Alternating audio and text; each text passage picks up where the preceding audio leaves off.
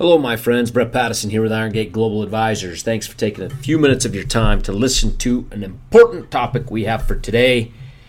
We will address conventional wisdom and why it could be costing you a whole heck of a lot of money over your lifetime. Gee, there's a long-held belief that is taught in colleges, it's taught in the CFP program, and that is the older you get, the more money that you should have allocated towards supposed safer investments. There's actually a formula that is taught to people. You take your age minus 100, and that's your allocation to equities. So if you're a 30-year-old, minus 100, you should have 70% in equities. If you're a 50-year-old, 50%. If you're 60, you should have 40% in equities and 60% supposed safer investment like bonds. In fact, in the investment world, that whole formula is known as a product called target date funds. And these target date funds are in if you can believe this, 70% of all 401k plans have these target date funds, and 50% of the investors are invested into these target date funds. And so why? Why do people invest? Well, I believe it's two reasons. One, they just lack knowledge. That's why they're invested into that product. And the second thing is they're fearful of destroying the principle of their investments. They're afraid as they get older that in a downturn or whatever it may be, that the principle potentially lost is going to hurt them more than the potential gains. And I just want to throw some numbers at you just to give you a good idea as to what you need to be considering the older you get. And why, in fact, I think more people should be allocating more of their money towards equities than there are today. Number one, the real return of bonds. When I say real return, for the last 60 years, the real return of bonds takes away inflation. So these are inflation-adjusted returns, which are commonly referred to in the industry as real returns. For bonds over that time frame, it's 2.7%. That's your real return on bonds. The real returns on equities is 7%, 7.08%, according to Morningstar. Then you factor in one other thing. You factor in taxes, because most people, if they're investing in 401ks or IRAs, they are going to have to pay taxes. And so your after-tax return of the bond the after-tax return of bonds is 0.6%. The after-tax return of equities is 5.1%. So think about this for a second. You're getting ready to retire. The real risk you have is not that the principal is going to disappear and go poof. That's what a good advisor is going to hopefully prevent.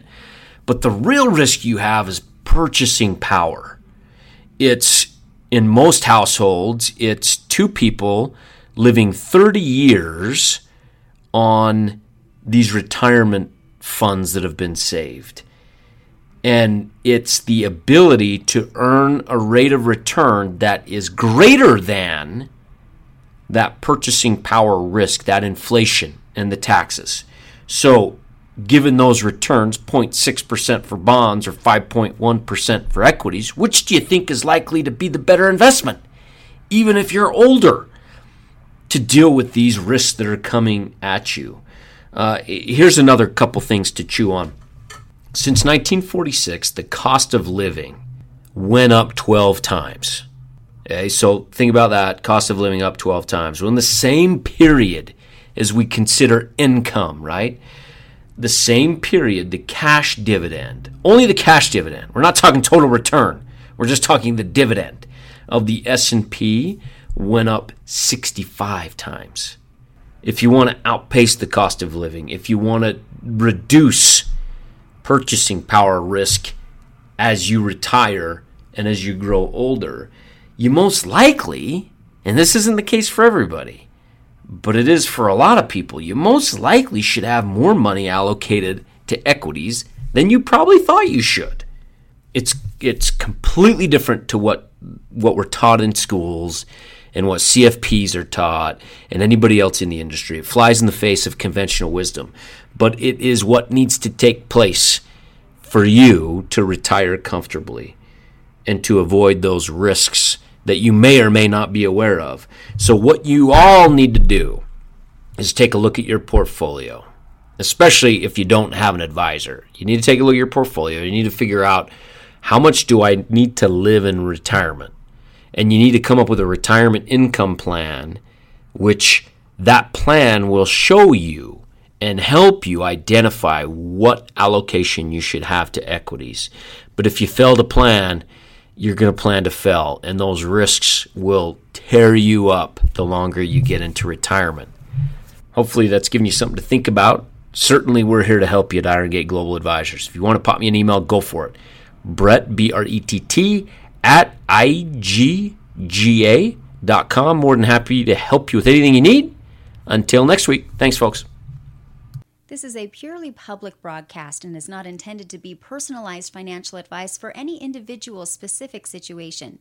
Each individual's financial situation is unique, and the topics discussed on this broadcast should not be relied upon and or considered as personalized advice. Specific financial securities discussed are not intended to address any listener's particular financial situation and should not be considered recommendations. This is for educational purposes only. For more information, please contact Iron Gate Global Advisors at info@igga.com or by calling 888-591-0334.